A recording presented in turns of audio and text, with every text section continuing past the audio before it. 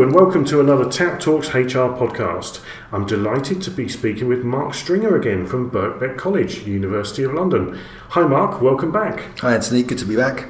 Mark, we spoke last time about organisations and change and the challenges around creating successful change. But this time we're going to concentrate on the concept of leadership as opposed to leaders. So I have to start by saying, what's your definition around leadership compared to leaders? Yeah, thanks, Anthony. That's a very good question. It's something which anyone who works or studies within the idea of leaders and leadership is there are a myriad of ways of looking at it. And I think, for clarity's sake, for the session today, I'm going to be thinking about leadership as being fundamentally an activity which is about influencing people.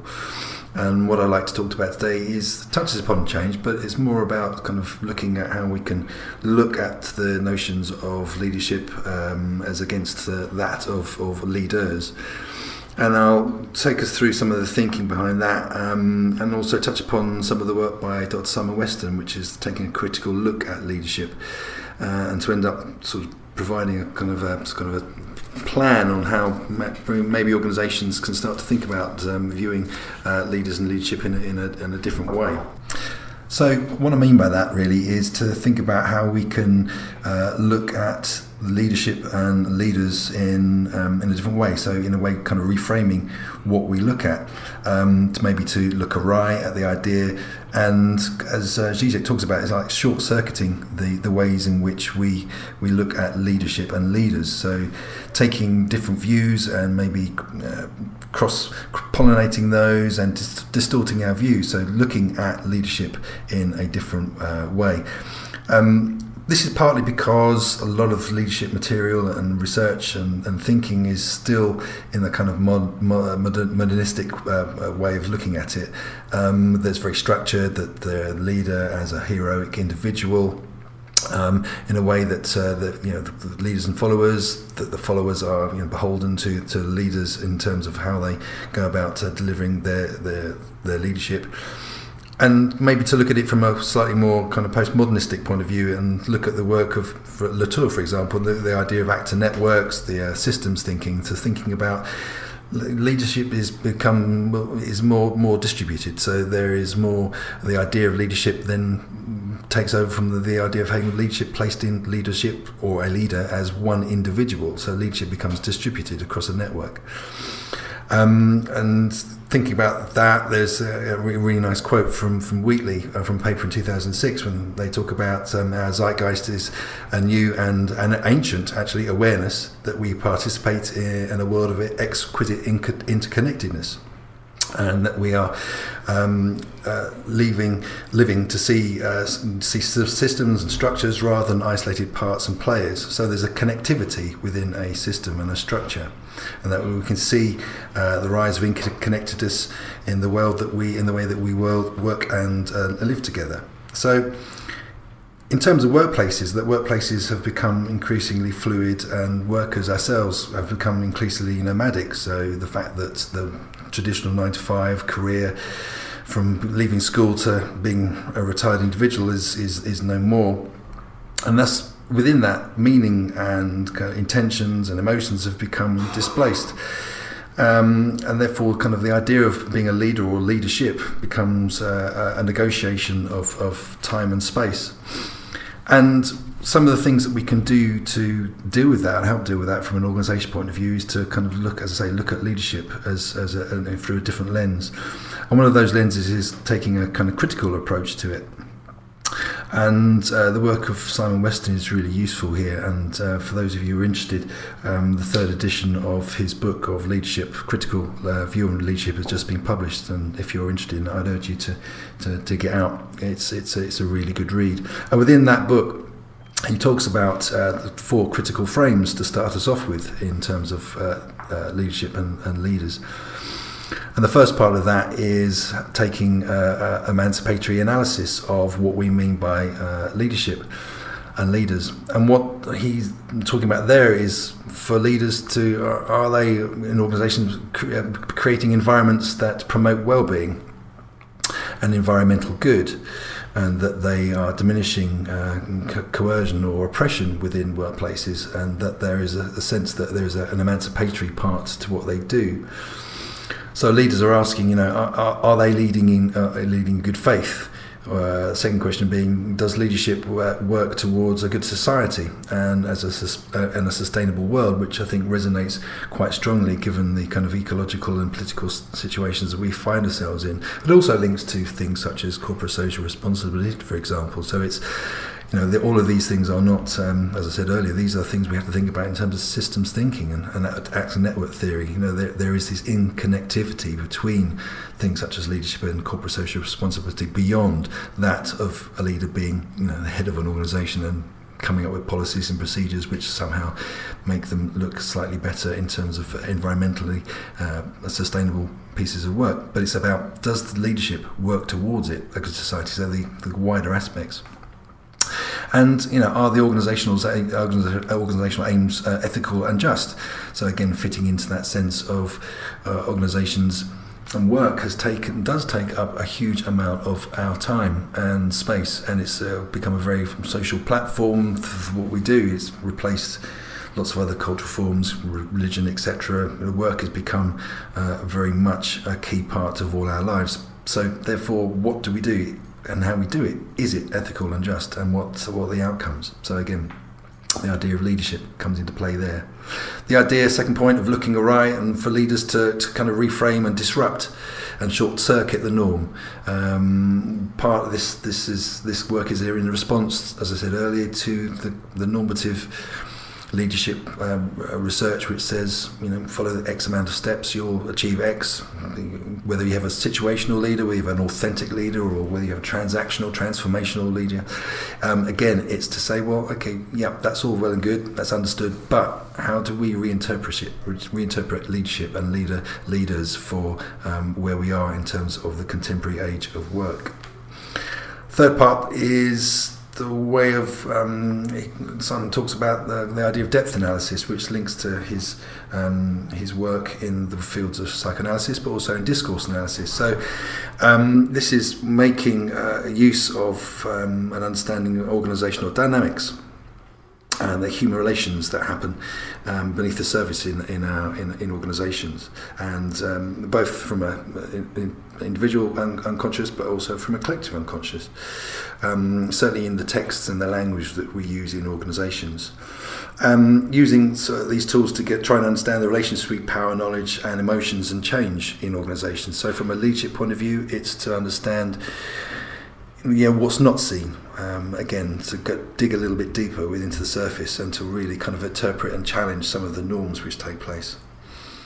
And then the fourth part is the idea of network analysis, how organisations are situated within the global context and the technical context or the legal context, and certainly the environmental threats which may be pushing upon organisations and people to make changes. So the kind of the sense of environmental pressures that cause organisations to change, and the leadership required within organisations to make that happen, and how to respond accordingly. Going back to the third part of the work there, that kind of framework and the idea of kind of depth analysis, and it's certainly an area which I'm very interested in researching. But the idea of leadership is a key thing when we start to think about the way in which we react to leaders and to leadership. There's an argument to say there is quite a bit of ambivalence towards leaderships, because we both desire leadership and we reject it at the same time. There's a really nice quote from Lacan when he's talking about the psychoanalytic element of an interaction with a patient, where the analyst would ask a patient, what is your desire? The analyst responds, I desire a master. The question being again, well, what kind of master? And there's that one I can dominate. So there's that kind of definite, there's the sense that we desire being led, but we also at the same time unconsciously find ways of rejecting it too. And this could be put down to the idea of splitting, so having a good leader or a bad leader. We can both probably have times in our own lives when we can think about the fact that we have good and bad leaders. but having them both in the same individual. So we may at some points, for example, have an unconscious resistance to a certain part of what we have to do, maybe we change or whatever, and we may actually admire a good leader but unconsciously repress feelings of envy towards her, for example, and this envy may come out between unconsciously sabotaging impacts at meetings for when we have these leaders. So we have to, in this kind of way of thinking about leadership, think about the individuals and what we do and how we come across in terms of how we approach leadership, and that responds to leaders too, because they are obviously human beings and have to deal with this type of a situation as well, from an emotional and from a conscious and unconscious point of view. And there's if we think about the idea of leaders and followers, which is something which, again, is something which we have to take account of, because if you're leading people, then you have the followers, and there's plenty of work that's talking about the interactions between leaders and followers. LMX theory, for example, but just talking about the idea of the splitting and the kind of sense of the kind of rhetoric and the discourse which goes on when we talk about leaders and leadership, and hopefully some of these thoughts will start to break down and deconstruct, is a quote from Bass from 1990, and I'll just read it out. This gives you an idea of the idea of splitting.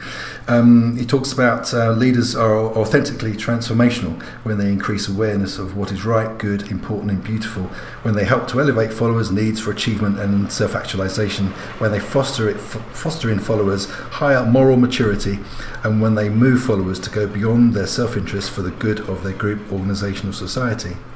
So ultimately this sounds very uplifting and kind of helpful, but actually reproduces the classic split between the kind of the idealised leader and the disempowered follower. So there's quite a lot of things there saying, well, actually, the leaders are very moral and authentic and have all the knowledge, and their job is actually to impart that and to bring the followers who don't have this up to a higher standard. So there's that kind of sense of trying to break down this us and them point of leaders and leadership.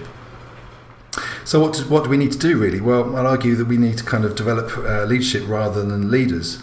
And in that respect, from leadership, leadership is and leadership development on its pretty much is looking at how to develop or creating a kind of individualistic or behavioural approach to leadership. So it's very much focused on how do we develop people to become leaders as opposed to leadership.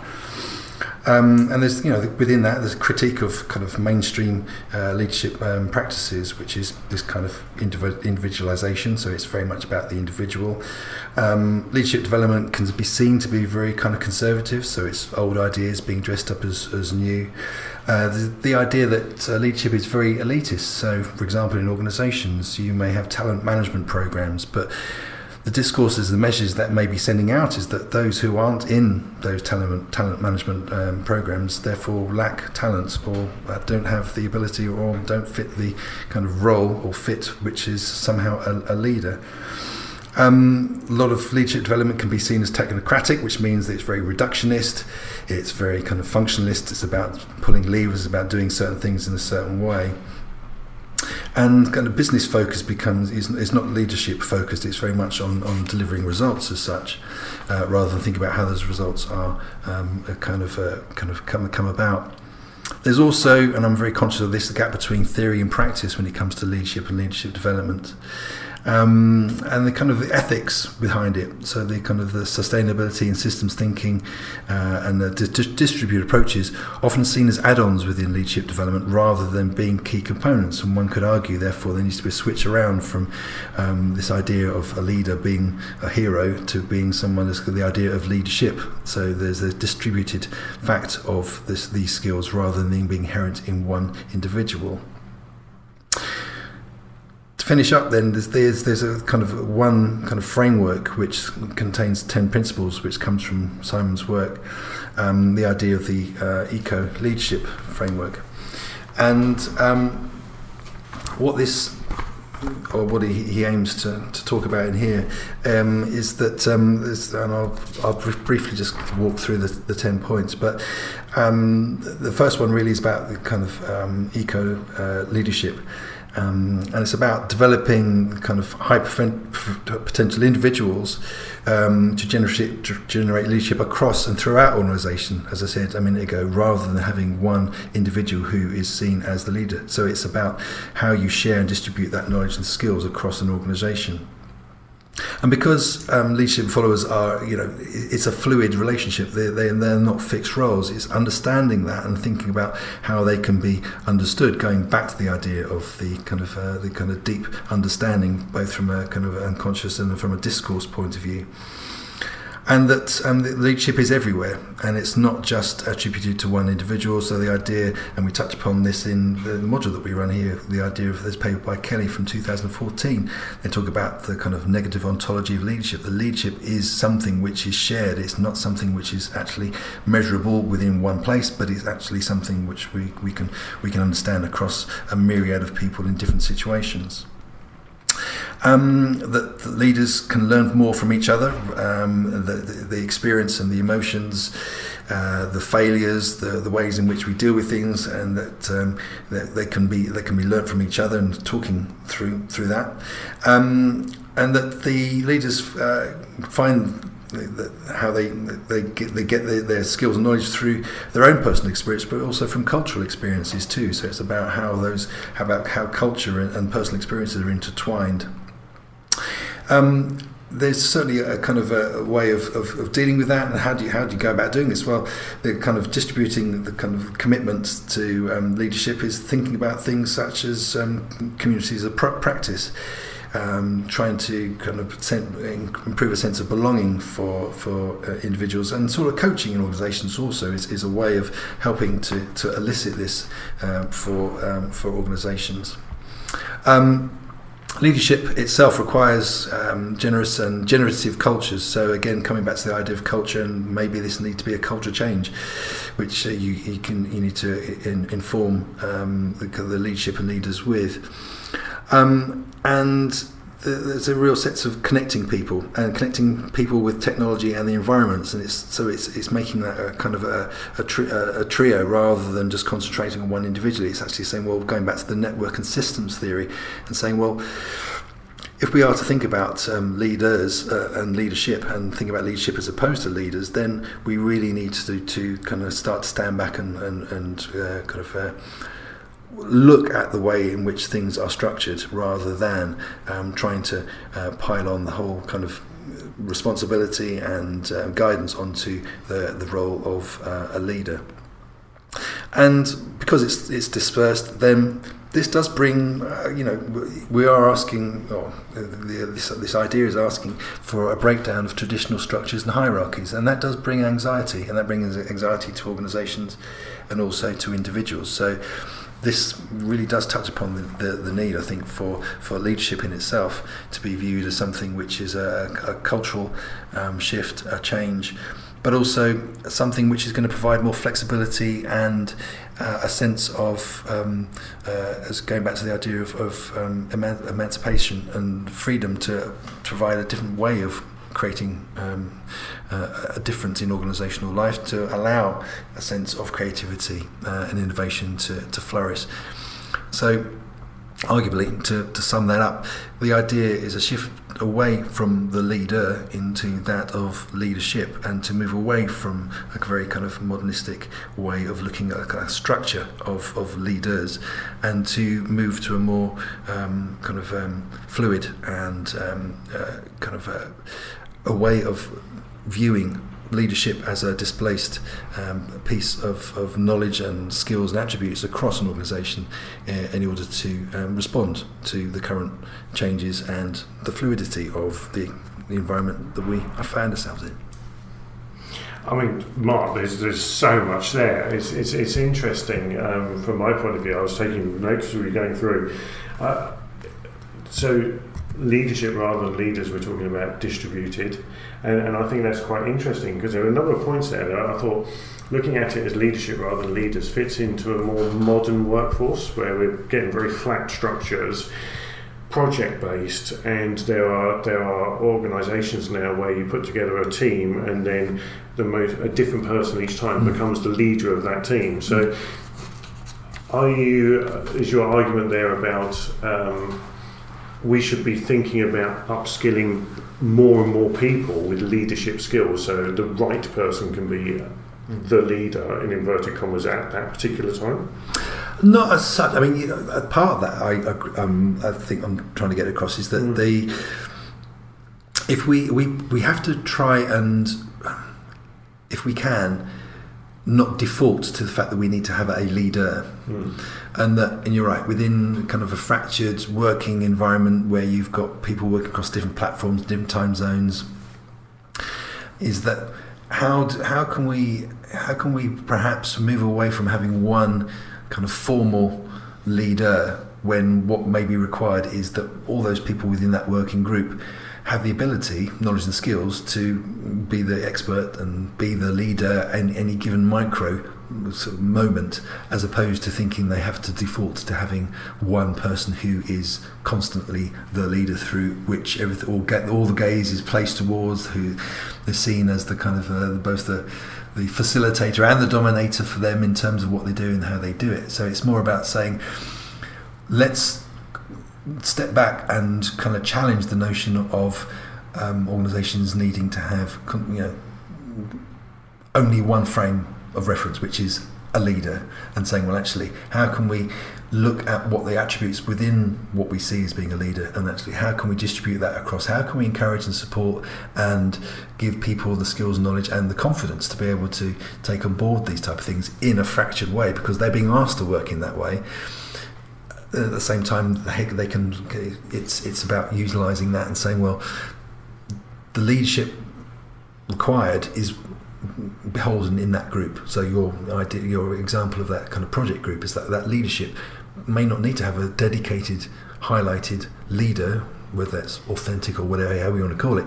It's saying within that group, actually, the organisation, well, you've got leadership. You as a group, you are leadership, and that's it. It's great because it's my mind was flicking through history.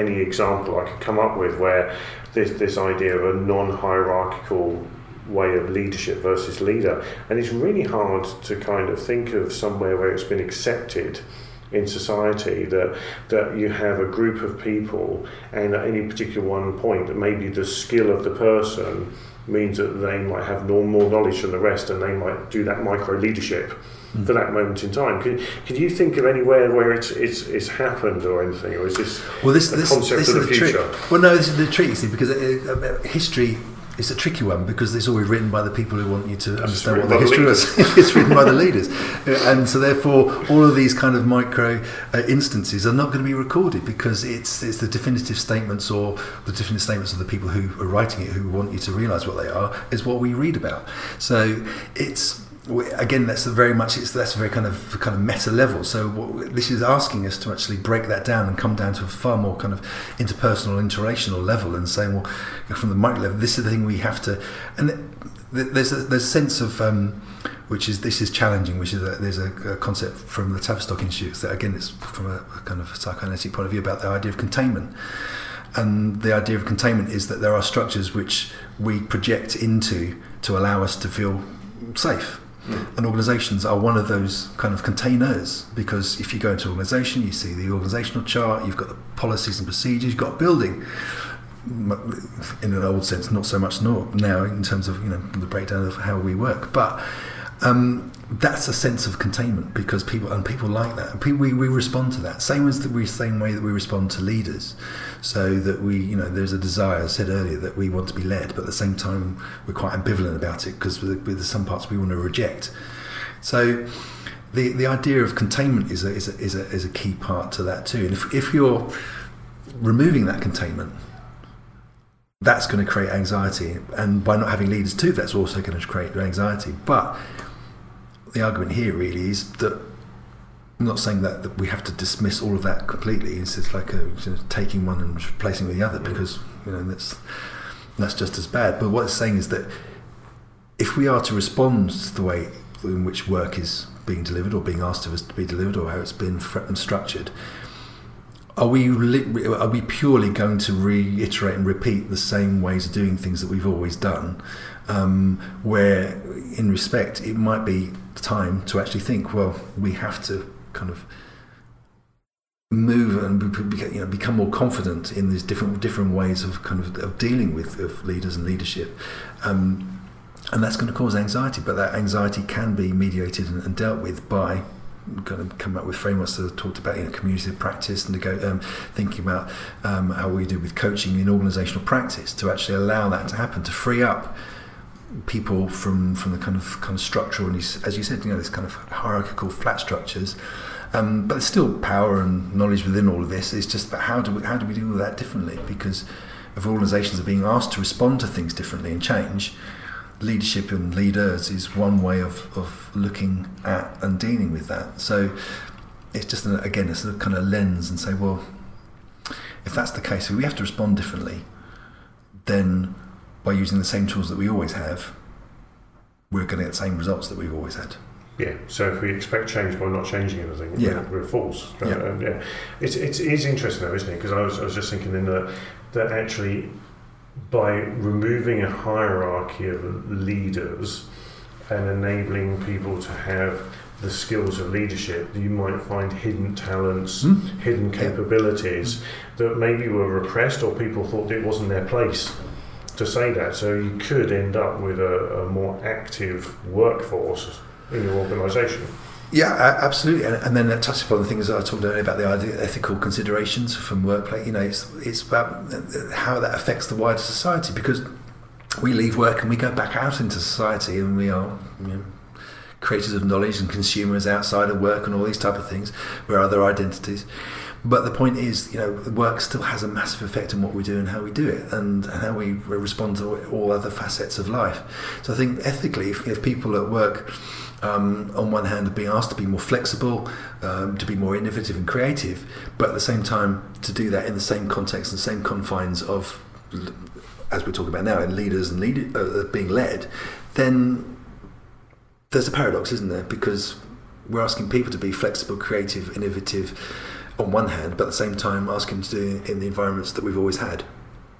So do you think, because I'm thinking about maybe leaving the listeners with one thing that they could be thinking of, do you think to trial this kind of leadership, non-leader environment in an area which is probably your most innovative and creative part of your business, would you think that would be a great way to try it out? Yeah, I think part it comes back to a lot of things. It's about talking to the people in your organisation and to sit back and question, if you do have for example, talent management program, what message is that sending out, and what's the criteria and who's in it? So thinking about the power and the ethics behind that. Thinking about whose voices are not being heard and represented in when we talk about leaders and leadership.